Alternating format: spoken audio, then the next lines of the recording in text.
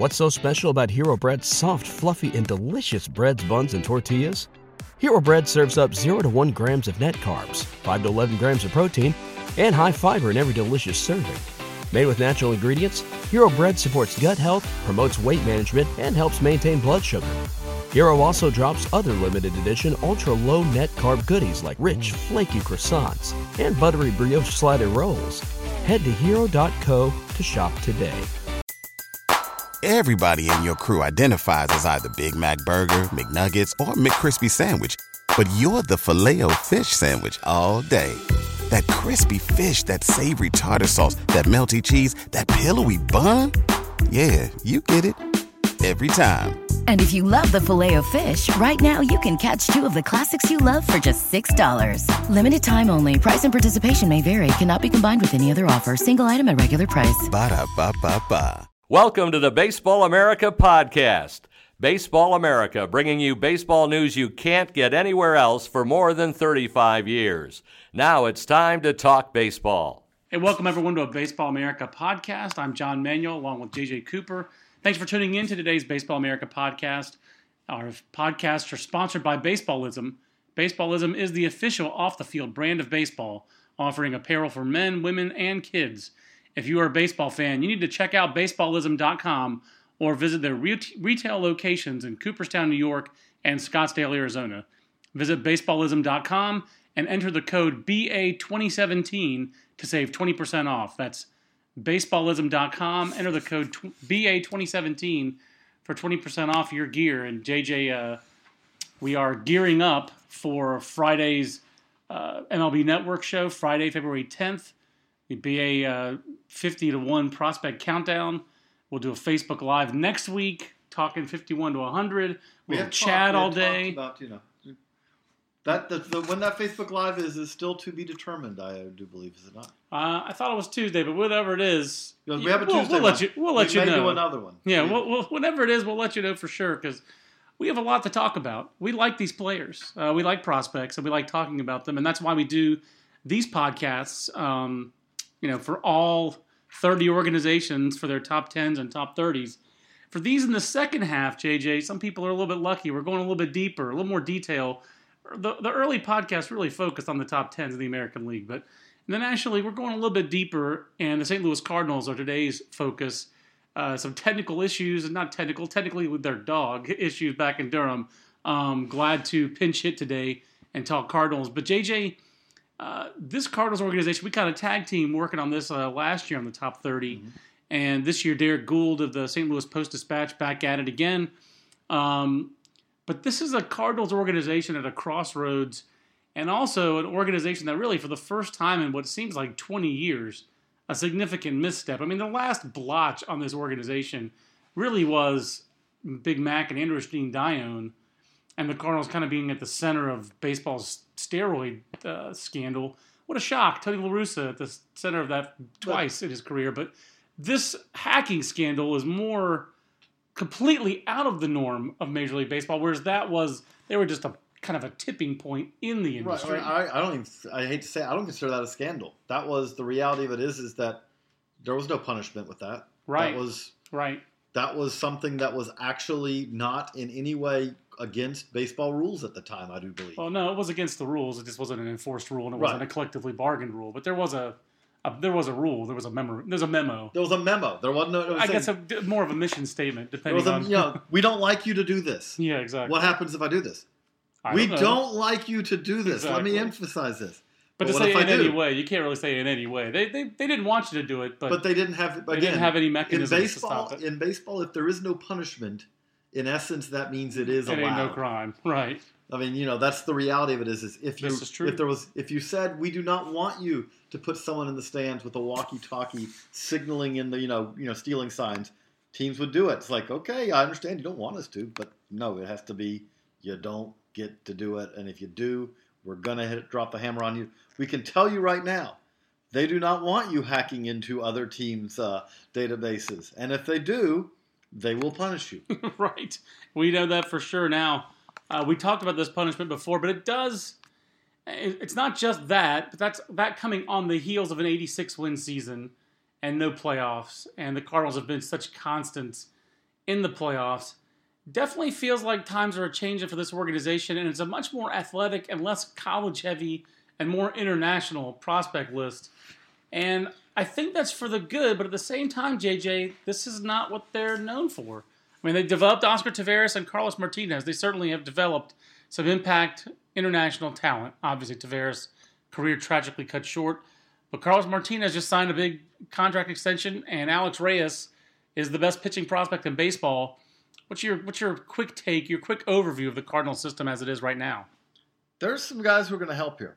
And the thing about it is to have Alex Reyes fronting this, to have Luke Weaver there, these are upper-level guys who have actually already arrived in St. Louis, at least briefly. It'd be a very different farm system if those guys had pitched over 50 innings. Especially Reyes is at 46, and Weaver's at how many innings? Like 20-something?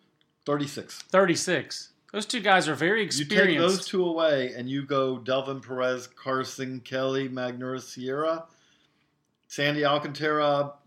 That's still not a terrible. Right. That's not a, there's nothing here system. You take those two guys away, and there's very little at Double-A or above in the way of top 10 prospects. Carson Kelly, if they didn't have those two guys, I probably would have pushed for Carson Kelly as the number one prospect, as a safer bet at a premium position, whereas Delvin Perez, clearly toolsier, higher ceiling. Are you feeling lucky? Yeah, absolutely. That's him. But you do look at this and you say, you do have Alex Reyes at the top. And Alex Reyes is everything you want a number one prospect to be. Yes. Especially when you throw in, by the way, really good in the big leagues in a semi-lengthier. This is not he came up and he had a good start. Yeah. This is a guy who kind of made some of the strides last year that you wanted to see made. But the thing that stood out with Alex Reyes, and this goes back to when he was in the Appy League, but especially goes back to when he was in the Midwest League and on, he's always had some of the best stuff. And his stuff is, at its best, way more devastating than some of the other pitchers that we think of as the top pitchers in the minors. That's true. I mean, he has all of the strengths of, say, Tyler Glasnow without the weakness of being 6'8", and his stuff is just better. He throws harder than Tyler Glasnow. He was 101 miles an hour in the Futures game. I think he touched 102 in the big leagues. I was on your top 100 mile per hour chart the other day. His breaking ball is like 70 grades you get for on the breaking ball on the curve for Alex Reyes. If you're a right-hander who has an 80 fastball at its best and a 70 curveball, right there, that by itself, I mean, again, I like the scouting adage that you've used, which is if you do that, the changeup out of the hand's a 50. All right, pretty much. I mean, it really doesn't have to be that good. If he has... And he doesn't need to throw it that much. Right. If he develops major league average fastball command, which he doesn't have yet. No. But if he develops major league average fastball command, he's probably the best starting pitcher in the big leagues. I mean, that's because his pure stuff is as good as, say, Noah Syndergaard. It's as good or better in terms of pure stuff, just grading out, than Clayton Kershaw.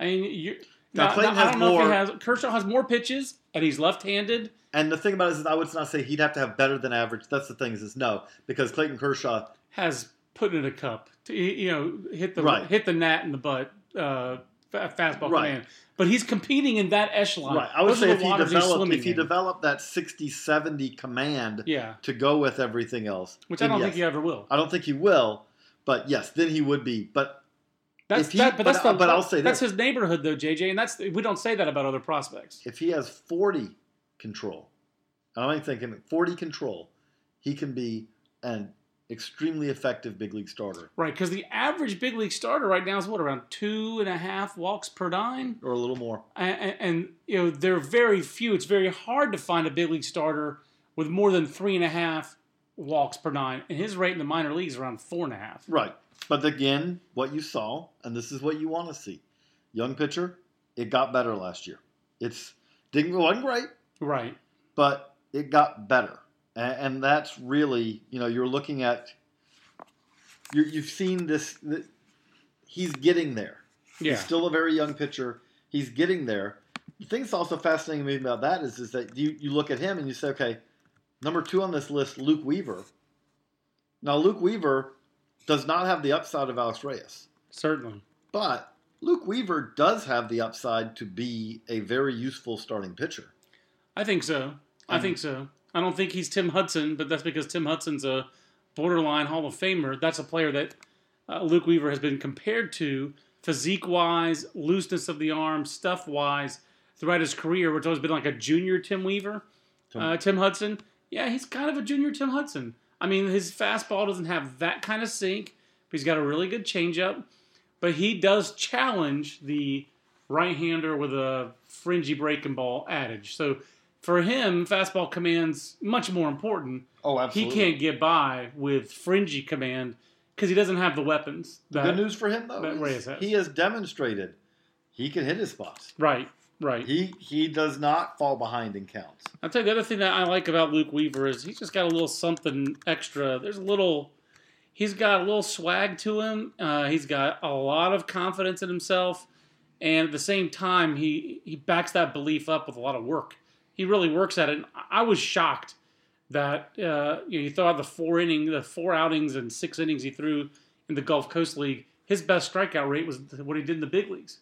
I just was surprised at how many bats he missed in the major leagues. And that was very encouraging. In his short time, give up a lot of home runs. That's generally not been his MO. Again, he works the bottom of the strike zone. So but that is something, though, when you talk about, again, and he's not short. So we're not talking about truly short right-hander. Right. But the smaller, there's a little less plane on the fastball, right. All those things. It is something that at least there's a slight cause for concern because, for one, as we keep talking about, there's a lot more home runs now in the big leagues than there is in the minors. Yes. And he is a guy that he's going to be around the zone. Right. That's right. We just talked about it. He has to be. He has to be around the zone. So he's going to have to get a few more swings and misses in the zone. This is a guy who I envision, whether it's in 2017 or down the line, there's going to be a year where Luke Weaver shows up and all of a sudden there's going to be an article about, his pitch selection has changed. He's throwing a cutter 20% of the time now. It's going to happen. It just makes sense. Yeah, it makes sense. He is the phylum of pitchers who wind up adding a cutter. And I think because the breaking ball so far, it's not ever become a weapon. Right. And at some point, it either has to become a weapon, or if it doesn't, you have to find something else. He also has a chance. He has a chance to be. You see the success that a guy like Kyle Hendricks has had in the big leagues. This guy's more athletic, similar repertoire. He does not have the 7 changeup that Kyle Hendricks has, but he throws harder. If he approaches Kyle Hendricks' fastball command, he could be that similar repertoire kind of pitcher where Kyle Hendricks was using his changeup like 27% of the time last year. But you want to talk about the interesting guy to me that I look at him because they're similar. Now, Jarrell Cotton's changeup is better than Luke Weaver's. That's another guy I was about to bring up. Luke Weaver's control is better, I would say, than Jarrell Cotton's a little bit. Because Luke Weaver's control can be pretty special. But those are the 2 guys who are right now on the cusp of graduating from prospect status, who have fastballs and changeups, and Jose De Leon. Those are 3 guys, 3 totally different bodies. Yes. I mean, because De Leon's like 6'3" and thick. Jarrell Cotton's like 6 foot and about an average, 190. And Weaver's this little skinny whippy guy. All 3 but like 6'1", 6'2". Yeah, listed 6'2". All 3 guys, college draft picks from De Leon from Southern, Cotton from East Carolina, Weaver from Florida State. They're going to have very similar pitch, like just when you break down how often they use their pitches. The best changeup of those 3, wow, that's a tough call. I think it might be Cotton. I think it's Cotton's. But I think that the best fastball of those 3 is De Leon's. Mm-hmm. The best combination of the 2 might be Weaver. I think the best control is Weaver. Right, and that's the thing. I think that the guy I like the guy with the best fastball, and that's why I have De Leon ranked at the front. That was not where I expected that conversation to go. Comparing those 3 very disparate guys, but they are in that family. They look different, but they pitch similar. They do pitch similar. They're in the same phylum of players, and I'm leading you to what you'll read more about that in the next Baseball America.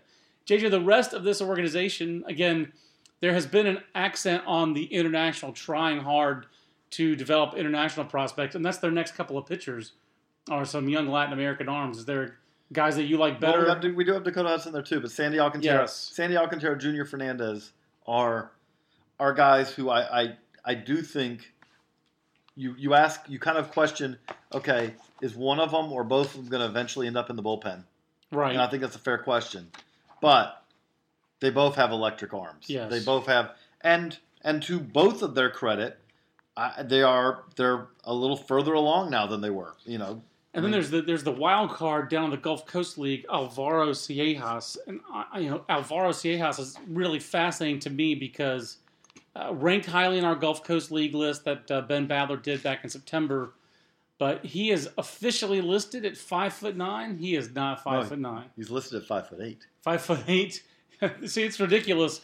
I remember asking Ben about that, being like, "This 5'8", 5'9" guy sounds pretty interesting," and Ben's like, that was an email, and then he called me back because he was exercised about it, that Ciejas, that height and weight must come from like when he was 15 years old. Now he's like 6'2", 170, kind of like the same listing as Luke Weaver. He's much more physical than that. But Ben's all about Alvaro Ciejas. And this is a guy who, if you're looking for a pick-to-click in a deep keeper league, and you want somebody who's got the Ben Badler Latin Palace seal of approval, it's Ciejas. A guy who we just had a real struggle of where to rank him in this top 30. He probably needs to be a 55 extreme, not a 55 high with his grade, because he is not 5'8". But 91 to 95, and spins a breaking ball. This guy just sounds really exciting. Very, very interesting. Yeah.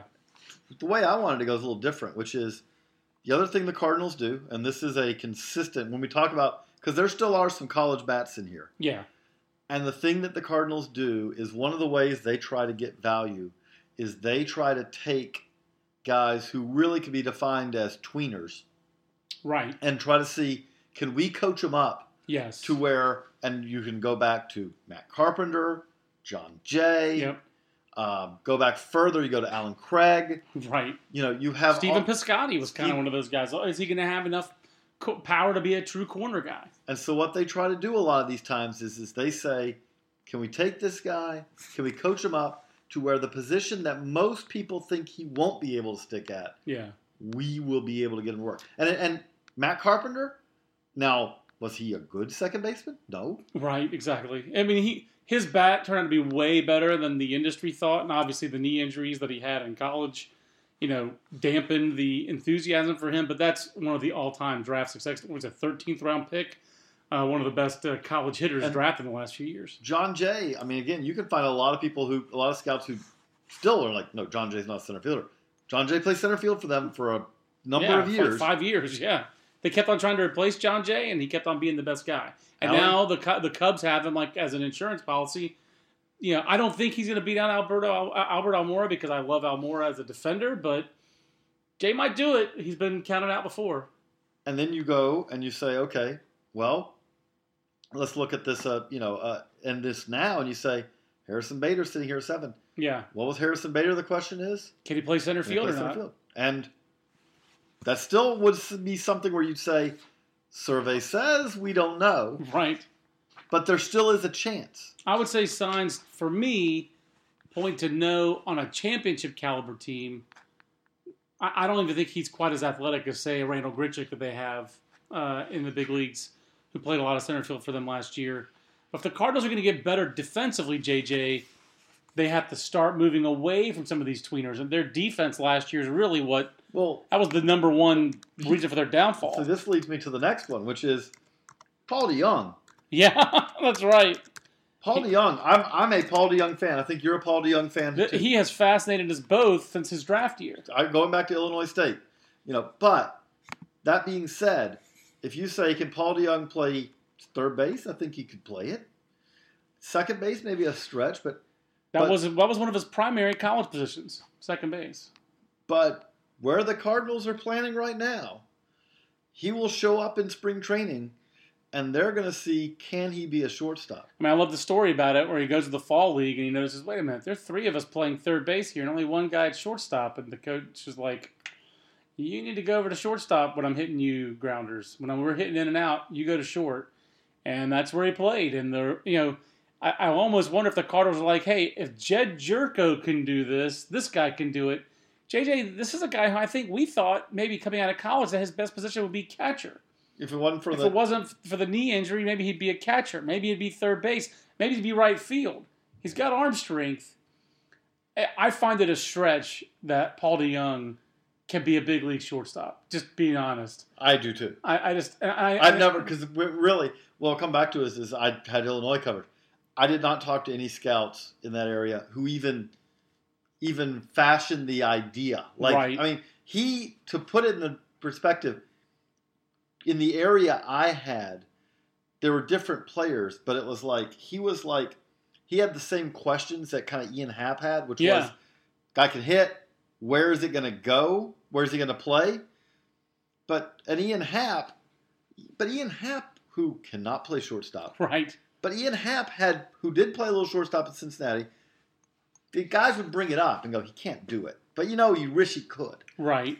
I didn't have anyone bring it up as even a possibility. Again, with DeJong, it was guys wanted to see him catch. Mm-hmm. Guys wanted to see him catch or play third base. It's stunning that he's moved to shortstop. And I guess, again, the stunning part of it for me isn't that he's given it a whirl. The stunning part is what the Cardinals are having him try it after what happened in the big league team last year, where their lack of athleticism caught up to him. And obviously they tried to address that by signing Dexter Fowler, although other part of that was probably let's not lose a first rounder. But let me argue this, though. I will go counter that, which is that I don't think that their lack of athleticism caught up to them last year. They could rightfully say, no, this has worked for us. It didn't work last year, but over the last 5, 6, 7 years, it's worked for us. And so it doesn't, I don't think they have to do this massive course correction where they say, we are off of the idea. They have guys who got older. Yeah. And so what's happened is that... Well, Johnny Peralta is one of them. Right. But I do think that one of the things that has happened is that when you have these guys one problem with this is when you have these guys and you are coaching them up to move to a position that is at the ultimate edge of their ability, mm-hmm. those guys do not last there usually nearly as long as if you take John Jay and you ask him to be a center fielder, John Jay is not capable of playing center field for 10 years or anything like that. That's what happens. Alan Craig, the reality is that Alan Craig, if you look at Alan Craig's career, it didn't take that long for you to say, okay, so we're going to play him now. No, that's right. That's a big part of it. And you look at really Matt Carpenter, and it's like Matt Carpenter at his peak athleticism can handle positions, and the second that the footwork just gets he's a little slower, right? A little less reaction time, a little more reaction time, I should say. All that. That's where I think these problems come in. Another part of it is that they used to have a guy who was their defense first guy. That was Pete Kozma. That was 3 or 4 years ago. But they used to have one guy where, like, okay, your job is to make every play look easy and to make things easier on our pitching staff. Also, their pitching staff is not as power. They've added Carlos Martinez, but Wainwright doesn't have the strikeout rate he used to. They didn't have Lance Lynn last year. Michael Wacha hasn't worked out. When you go out and sign Mike Leake, and you have Mike Leake throwing in front of Jed Jerko playing shortstop and Carpenter at second or third, that's not a good recipe. And I just think the overall mix, they were always on that edge. I think the tipping point went in the other direction last year, both in terms of the position players, Peralta and Carpenter declining defensively, and the pitchers being guys who needed defense behind them more. And them, even as the trend in the big leagues is more strikeouts, I think they were less of a strikeout staff just by not having Lance Lynn. But now if 2/5 of your rotation is Reyes and Martinez, all of a sudden that's a little bit better. But JJ, they've also been a team that, whether it's Seth Manis or Bowman last year, they've always had that one designated ground ball guy. If you're doing that and you see the value of that in your bullpen, you gotta make you bring those guys in to get two. And if Jed Jerko doesn't get it, what's the point of having that guy on your roster? Not the same. That's one of the things I'm fascinated to kind of see, like, at the big league level, they know, I think they know, like, their absolute upper end of what they can do, I feel like is not that far above kind of the lower end for the Cubs. Their strikeout rate did decline last year, not precipitously, but yeah, I agree. Their upside is, I think, quite good. But I think their upside, like, what is the floor? Do you think? Like, I mean, again, for the Chicago team this year, 90 wins. Well, Baseball Prospectus. I'm not a big Pacoda guy, but Baseball Prospectus released Pacoda today, the day they were releasing these. I guess the Pacoda projections had the Cubs at 91 wins. That would be a 12-game decline from last season. I don't see that happening. So, I mean, I think 90-91 that's the low end. I'm saying I think 90-91 is kind of the low end for the Cubs. I mean, I don't know if they're going to win 103 again, but are you telling me that over a 3-year span, they're a 97-win team? That's why I would say 91 this year. I think their their floor is actually a little higher than that. I think they're like 93, 94 wins. Again, I could see, like, I'm saying, like, there's still 2 teams in this division that are bad. To me, the Brewers and Reds are not contenders. To me, 90 wins is, wow, they survived. They're pitching. They had a lot of injuries. There's, like, things like that happen.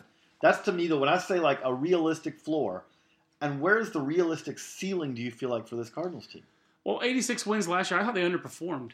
I think they're going to be better this year by a decent amount because, again, Wainwright is declining a bit, but Martinez, they get Lance Lynn back and Alex Reyes. I like the look of their rotation now better than I did last year. So I feel like it also because they do have. I feel like they could be a 92-win team, that kind of team. I do think they're going to be a little bit more athletic, and I think Dexter Fowler really fits and makes Stephen Piscotty and Grichuk as your wings, as your 2 corner outfielders. That makes more sense. But to me, so much is on Aledmys Diaz on their big league team. Is he good enough defensively at shortstop, and is he going to hit like he hit last year? That's a big question. And that's where Paul DeJong comes back in, JJ. Diaz is trying to be the first homegrown Cardinal shortstop since Ozzie Smith. And that's just what's so amazing. This is an organization that's had... homegrown. This is Gary Templeton, I'm sorry. Gary Templeton. And that was 1977, was his rookie year. But that's their last, like, Pete Cosmo was homegrown, but he wasn't good. So, he was... as soon as they could replace him, they replaced him. But to be fair for the Cardinals, after they traded they've done for Ozzie everything Smith, else. Well, I was going to say, but also after they traded for Ozzie Smith, one thing about that is that they didn't need one for 18 years. There was this 18-year stretch where they're like, if we grow, it's not going to matter. But when they tried to replace him, they couldn't do it in-house. They did it with Royce Clayton, and it's been a succession. It's never been a consistent position. And Diaz, they've done fine without it, but it's just odd to me that their answer internally is Paul DeJong. That's just their weird. answer internally is Delvin Perez, but he's a ways away. We'll see about that one. Delvin Perez, who committed a ton of errors last year in the Gulf Coast League. It's the Gulf Coast League. He is twitchy, and if you're looking to be more athletic, that's the way to go. I mean, what did you think draft day when they drafted Perez and Dylan Carlson? It's almost like Dylan Carlson was the perfect handcuff for Delvin Perez to be his chaperone almost in the low minor leagues. I loved it from the standpoint of I do look at it and say, yes. Can you say, did he fall because of a drug test? Absolutely. Performance enhancing drug test. Yes. Did he fall because of that? Sure. That did mean that they got a guy better than they should have been able to get. Right. I do look at it and say, we were hearing before all this, we were hearing possibilities that Perez could have gone in the top 5. Oh yeah, I mean, I think he was in the mix as high as 2. I think he was in the mix at 2. And so you have that, and then you look at where they got him. That's the kind of thing that you don't normally get to do when you pick as low as they pick. And that's why they did it. I mean, I think it made a lot of sense, especially when you probably figure at the time with this investigation going on, we're probably not going to have a first-round pick in 2017, and they didn't. That's one thing. I believe that penalty was very light. I know you say that I don't know what else they could have done. I look at it and say you have a rather wide discretion. There are things you could have maybe done. You could have even extended it maybe into next year or whatever. But at the same time, they're going to get very little out of the 2017 draft now. Yes, they are, and they have the smallest bonus pool by a whole lot. So I mean, they can't get creative about it. Right? No, they're not going to say this is going to be a classic Cardinals. We're going to take the best hitter who grades out in terms of the numbers. They're going to take college performers, and that's really about all they can afford. And that's all they can afford because You can't even take. I mean, there's not going to be. We're going to take the high school guy who falls. That's not an option. It is not an option for them this year. So we're talking about the St. Louis Cardinals list, and JJ. One thing that they have some intriguing international signees at lower ends of the farm system. I know that Matt Eddy's favorite is Eliezer. I want to make sure I get his name right. It's Eli Alvarez, the second baseman in the Midwest League. Eliezer Alvarez is correct. I guess the thing is, if you're looking for a statistical performer in the minor leagues, he probably checked as many boxes as anybody last year. He just seems like, again, he's athletic, but he's a bat first guy. So it just strikes me that's what the Cardinals are actually being true to themselves. Right. Really. That's what I'm saying. I don't think that this is. I do think that they have moved some guys at the big league level. But it's strange though the way Mo is talking about things. Right. But I do think that what you're really seeing here is that they have moved in a way at the big league level because they didn't have a choice. They had to move some of these guys. Right. I do think at the minor league level they haven't changed their philosophy. They believe that they can coach guys up. And, like you said with Delvin Perez, I'll ask an interesting question with this Delvin Perez, and he had a lot of errors. Who is the last shortstop who had the tools to play shortstop and just wasn't reliable enough to do it? The only BJ Upton. BJ, it jumps to mind. I come up with 3. Okay. And the third one of these is almost a stretch. Starlin Castro has flirted with that line. Yeah. In his career. Yeah. Because again, there is a point where it's like, okay, no, this is too many errors. I mean, he's a thicker guy, so second base with the Yankees fits a lot better for him. But when he was with the shortstop with the Cubs, there were times where it's like, this is less reliable than you need your big league shortstop. Right.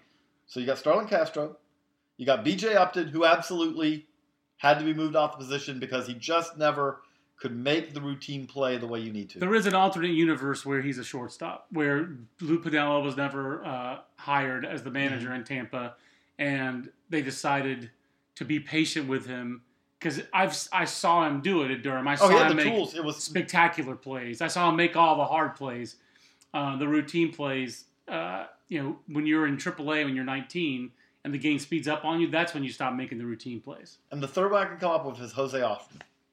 Sure. And that's going way back. That's going way back. So my point being, though, is that there are very few.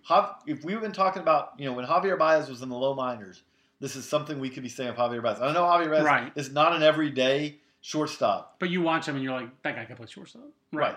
So my point with Delvin is if you give me twitchy and unreliable over not twitchy and reliable in a young shortstop, 10 out of 10 times. Yes, especially when they're 19 years old. We can fix, if you're a team, you can look at it and say, we can fix the reliability. The reliability will come, and part of it will come also as they climb the minors because all of a sudden there won't be boulders in the infield like there is in Bakersfield.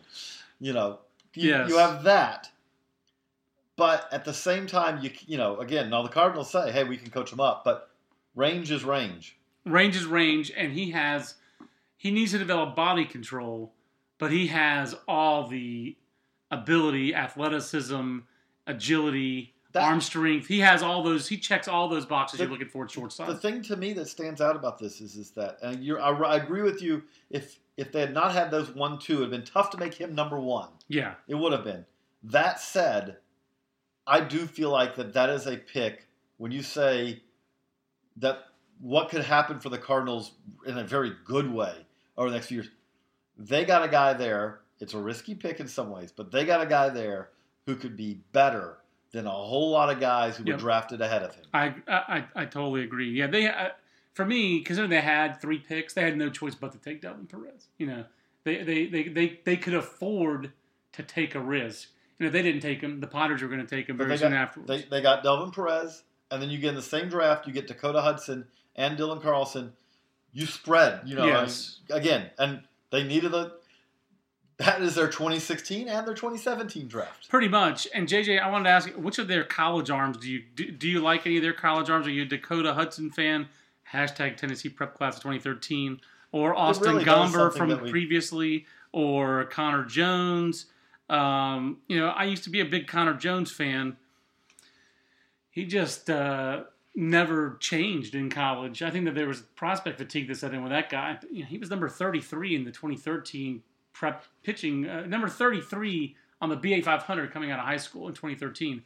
I thought he was the best prep pitching prospect in that draft class. 2013 was just a bad year for prep pitching. I thought he was the best guy in that class, and he wound up going to school. He wanted to go to Virginia. He loves to squat. You're not going to take that delivery away from him. That's what he did in high school. Right. This is not something. The Virginia guys didn't start him with that. That's what he did in high school. I remember seeing him do it in high school. He just hasn't gotten better over 3 years at UVA. And really, let's be honest. In terms of stuff, hasn't gone better. He performed very well, and what he does well. He can take the fastball to run in on right-handed hitters. He can run it away from right-handed hitters. He has a little, good little slider, but the changeup never came along. He doesn't really opposite side hitters still vex him a bit. So. And the control, like as a junior, was less than you wanted to see. Right. There wasn't a step. This is a guy who touched a lot of 96s early in his career. He doesn't do it as often anymore. So we'll see if throwing on a pro schedule, does he throw more fastballs so his fastball gets better? Or is he a guy who, wait a minute, we throw it a day? I thought my throw day was in 2 days. Oh, today's my throw day? He might be that guy. Dakota Hudson was a guy who I think we were shocked that he fell to where the Cardinals got him. I think we thought he was going to go a lot higher in the draft. This is a guy who we thought could have been the second or third college pitcher drafted in 2016 and come off the board really high. And he wound up coming off, 34th? Yeah. But at the same time, I think that's the right spot for him to come off, to be honest. Yeah, and he finished the year in Double-A in the bullpen in the postseason in the Texas League playoffs for Springfield. I'm interested to see how the Cardinals handle him. I have a feeling he's going to be a guy who starts at high Class A Palm Beach and could move very quickly if he hits the ground running and has success. He's got the makings of 2 above-average pitches. If you said which of these guys do I feel most comfortable with having a big league role of some sort, yeah, it's Hudson. Yeah. It's Hudson because I don't know what that role is going to be. I kind of think it's, for a guy who was a successful college pitcher, I think it's both these guys are lower ceiling guys. Yeah. But I think Hudson, it's a little easier for me to see where that works for Hudson. Of these guys, I still like Gomber a little bit, but yeah, I do too. But Gomber, I think in the long run, I think he probably looking, especially now again, the Cardinals have some depth of pitching prospects. I think he's the guy you let that curveball, work in short stints. To me, he's a 4th or 5th starter if he's a starter. I don't see him as an impact rotation guy. I think he's probably a reliever. Yeah, and to me, I have the a little bit less. Fastball plays up a little bit more there. Yeah, and then if I can get ahead in the count, right, it's a left-handed hitter or a right-hander. Really, to be honest, I can drop that curveball. Yeah, and he's to me, just the kind of the classic big, tall left-hander. The fastball's just probably not enough. Right, and that's where I think a starter. Yep. That's where I think you put him in the pen, and then not that it's great, but it's enough. Yeah, but this is, they have pitching depth. Oh, basically, we ran out of space in the magazine on their depth chart because they had so many ranked pitchers. But Zach Gallen, Mike Myers, and Darian Gonzalez on the depth chart, there's more after that. We just ran out of room. Zach Gallen, again, I keep applying this really unfair standard in some ways, but Zach Gallen on the Marlins system. Yeah, he's probably very similar to Cody Poteet. And Cody Poteet was 14 on the Marlins. They're birds of a feather. Pitchability, college right-handers who had fairly accomplished college careers. Gallen, I would say probably. Gallen has better secondary stuff. No, they probably throw about the same. Zach Gallen's not a real physical guy, 6'1", 170. And I know there were reports of him throwing really hard to start last year, but I'm not saying really hard. He's like a 90 guy. He sits right around 90, JJ. Right. And he gets in the 7th, 8th inning, which he won't do very often in pro ball, but he'd be sitting 88. So he's not a velocity guy. I've seen Poteet at 86, though. So was that at UCLA or no? At Greensboro. At Greensboro. Yeah, they're very similar guys. Poteet's a little bit bigger. Right. I think of Poteet as like a Tom Kohler kind of guy, and Gallen's a little bit different. But the point being, either one of those guys, I would have more confidence in them as a Cardinal with their pitching development history than as a Marlin. But I will say now they have Jim Bennett. It's different. Let me see. We do not know yet. I'm fascinated to see what happens to Tyler Kolek this year. Tyler Kolek being rebuilt from the ground up. We have That's the technology. right. He is the $6 million man, so it works. But it'd be a little bit bigger doll than that the Steve Majors doll where you look through his eye. That was a pretty cool toy, I have to say. That was a cool toy. Overall, JJ, when you have the St. Louis Cardinals organization kind of in this state where they are, I wouldn't say state, but when they're chasing the Cubs, I'll be curious to see if that changes. Like I said, that right now there's really not. They're doing what they do. There's not a lot of changes to their philosophy. But I'll be interested to see if we see this team, if they're contending and they're close to the Cubs. I think they have the depth to make a deal if they need to make an aggressive deal at the big league level. And they're chasing the Cubs. I mean, I don't think they want to be in this position looking up at the Cubs very long. That's not how they're wired. But I will say this right now. I feel if you ask me to predict 17, 18, 19, I think the Cubs go 3. I think the Cubs finish ahead of the Cardinals each of the next 3 years. I think that's very plausible. I do. And I think the Cardinals are looking. That's why. I think the Cardinals are the Cardinals are a playoff team. Right. But I mean, the tough thing is they're right now, they're like the Pirates 13, 14, 15, 16, where it's like if they win, you're looking up at the Cardinals and you have that one-game playoff. Right. They're in that similar position. They're in a similar position. It's not a terrible position to be in because this is a team that has the feel of a team that could contend for playoff contention for several years to come. But that being said, they are in the same division with a budding dynasty. Yeah, a juggernaut. And that's the problem, is that it's not a bad position to be in if you just had 20-plus losing seasons like the Pirates.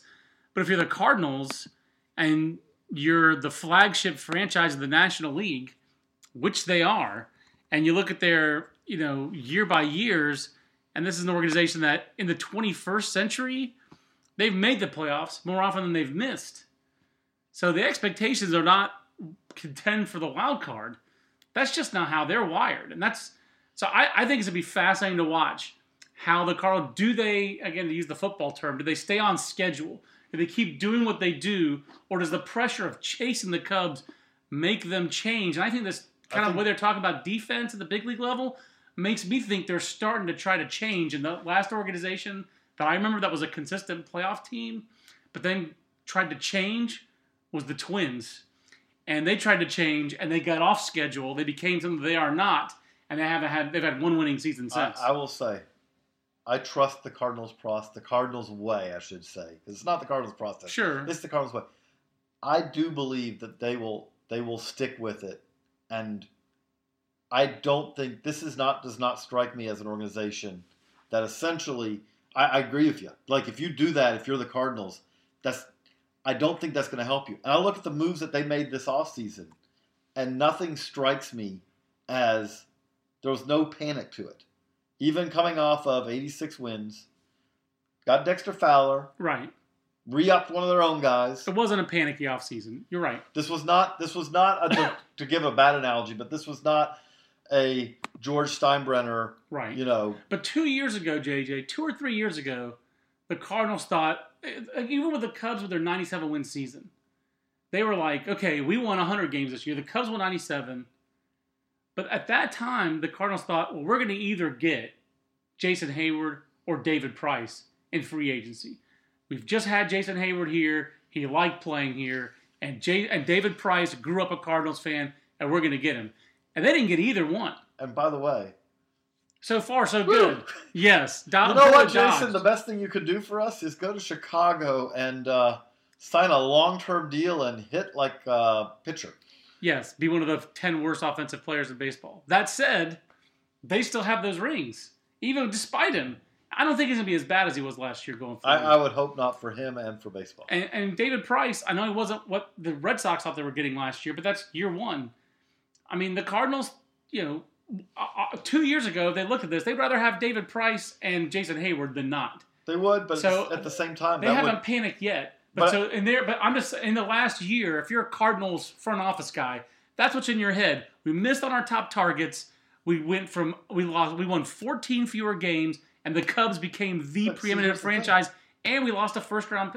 We lost 2 draft picks and got hammered in their minds, hammered in the ground control scandal. But again, I'll flip that. you're right. They lost David Price. They lost Jason Hayward. And a year later, they can look at it and say, you know what? Okay, we dodged a bullet. We dodged a bullet of Hayward, which we would potentially, that would be for their organization more so than the Cubs. Harder to dig out of. Harder to dig out. They dodged a bullet. And yeah, they didn't get David Price. And we also know that they could have had David Price. And they didn't finish 3 games short. Yeah, he was at 14 WAR. Yes, you're right. So they can look at it and say, again, I think this is a very rational organization. They can look at it somewhat unemotionally, which I think is a valuable thing to do. They can look at it and say, nope, right now we are not as good as the Cubs. However, our hope is we still have young pitching. We have more young pitching coming up. We have a lineup that has some youth to it. Again, more guys on the way. We've been able to we got Dexter Fowler at a reasonable, we found another piece, but he's not this is not a contract that, if this went poorly with Dexter Fowler, it's not going to kill him. And then they can say their hope is, for one, maybe they don't. Maybe they're the Giants to the Dodgers. Right. Which is fine. Hey, Dodgers, you keep winning divisions, we'll win World Series. Or the other part of it, though, is that your other hope is the Cubs have hit really well on pitching, but their pitching, there is a little bit more of a tenuousness to their pitching. Definitely. And you hope that that's going to come back, and then you say, okay, if that's the case, then they're going to have a better lineup, we'll have a better pitching staff, and we'll see. And part of that is again, with the Cardinals, some of this backup, like you said, Lance Lynn was out. Michael Wacha has... But you can't count on Michael Wacha. You cannot. Right, you cannot. And I will say, if Michael Wacha has the best of Michael Wacha's career is behind him, that's still a good pick. Oh yeah, I'm not knocking that. I'm not knocking him at all. It is one where you say there were teams that did not take Michael Wacha because they thought in some way that this was what they thought, that they were worried about how well he would hold up over the long term, and he's only right now had one bad year. Right. But it may be that you got, hey, credit to them. They got good. They got value out of him as a 21-22 age 23 season. Yes. And by doing so, even if you get nothing else out of him, you say, you know what? That was a wonderful ride. Yeah, 2012 19th pick overall. Again, Mark Appel was the 8th overall pick in that draft, unsigned by the Pirates, but how different would this have been if the Pirates had taken Wacha at 8 and not Appel at 8? Well, number one, they wouldn't have Austin Meadows. They got him the next year with the 9th pick. They got for not signing Mark Appel. So it's one of those sliding doors moments in the National League Central for sure. There are a lot of those. I think the Cardinals are well positioned to contend, but I don't think they're well positioned to overtake the Cubs. I do think that the Cubs are going to be very difficult to dislodge in the National League Central for years to come. But this division is really interesting. This is the 5th team we've done in this division. We've gone through the whole division. And there's optimism and reason for optimism for all 5. Right. We're going to wrap up with the NL West. Yeah. And the NL West is a different deal. It's gotten a little better, but it is definitely still... Mostly because La Russa is no longer a general manager or COO. It's gotten better also, I think, really because of the Rockies. Like, at least there's now a team that goes into the season thinking, maybe we can contend with it. Because it's been a 2-team... Yeah, not in the delusional state like Arizona did last year. Right. So you do have that. But it is not like the Central, where everyone in the Central clearly has a lane where they are. Right. The Pirates are the one that's the closest to, like, are they on the outside? Are they on the left lane of the Autobahn where, the unlimited speed limit? Or are they on, the right side where they're kind of, pulling off to rest, recover? But everyone in that division, there's something interesting going on there. They have some defined philosophies in those organizations. And it shows. Because like you said, they all kind of know. There's no question about what these teams are doing. Who the contenders are, who's rebuilding, and where those teams are in their rebuilding, what their philosophy has been in that rebuilding. So a lot of fun going through the National League Central. JJ and I are going to be back later this week. I'm not sure if it'll be the next podcast, JJ, but I know we will go ahead and I know you'll see us. If you listen to these, you'll see us Friday night on MLB Network. And just stay tuned to Baseball America. We got Padres coming up. We got 5 teams left to go. We will have we will have talked every team's farm system before the start of the college baseball season. Yes. That is our That's a good Division goal. I college baseball. Division I, let me make clear. Yeah, junior colleges are Junior all out colleges, there. I'm excited. There's a great matchup on Wednesday.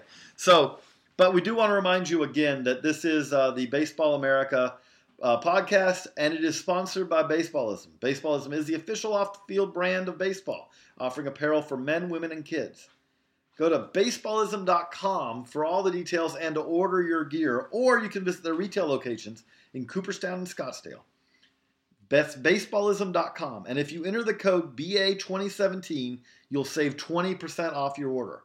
Facebook Live, you'll see us sporting some Baseballism gear, but it's baseballism.com. For John Manuel, I'm J.J. Cooper. So long, everybody. This concludes our program.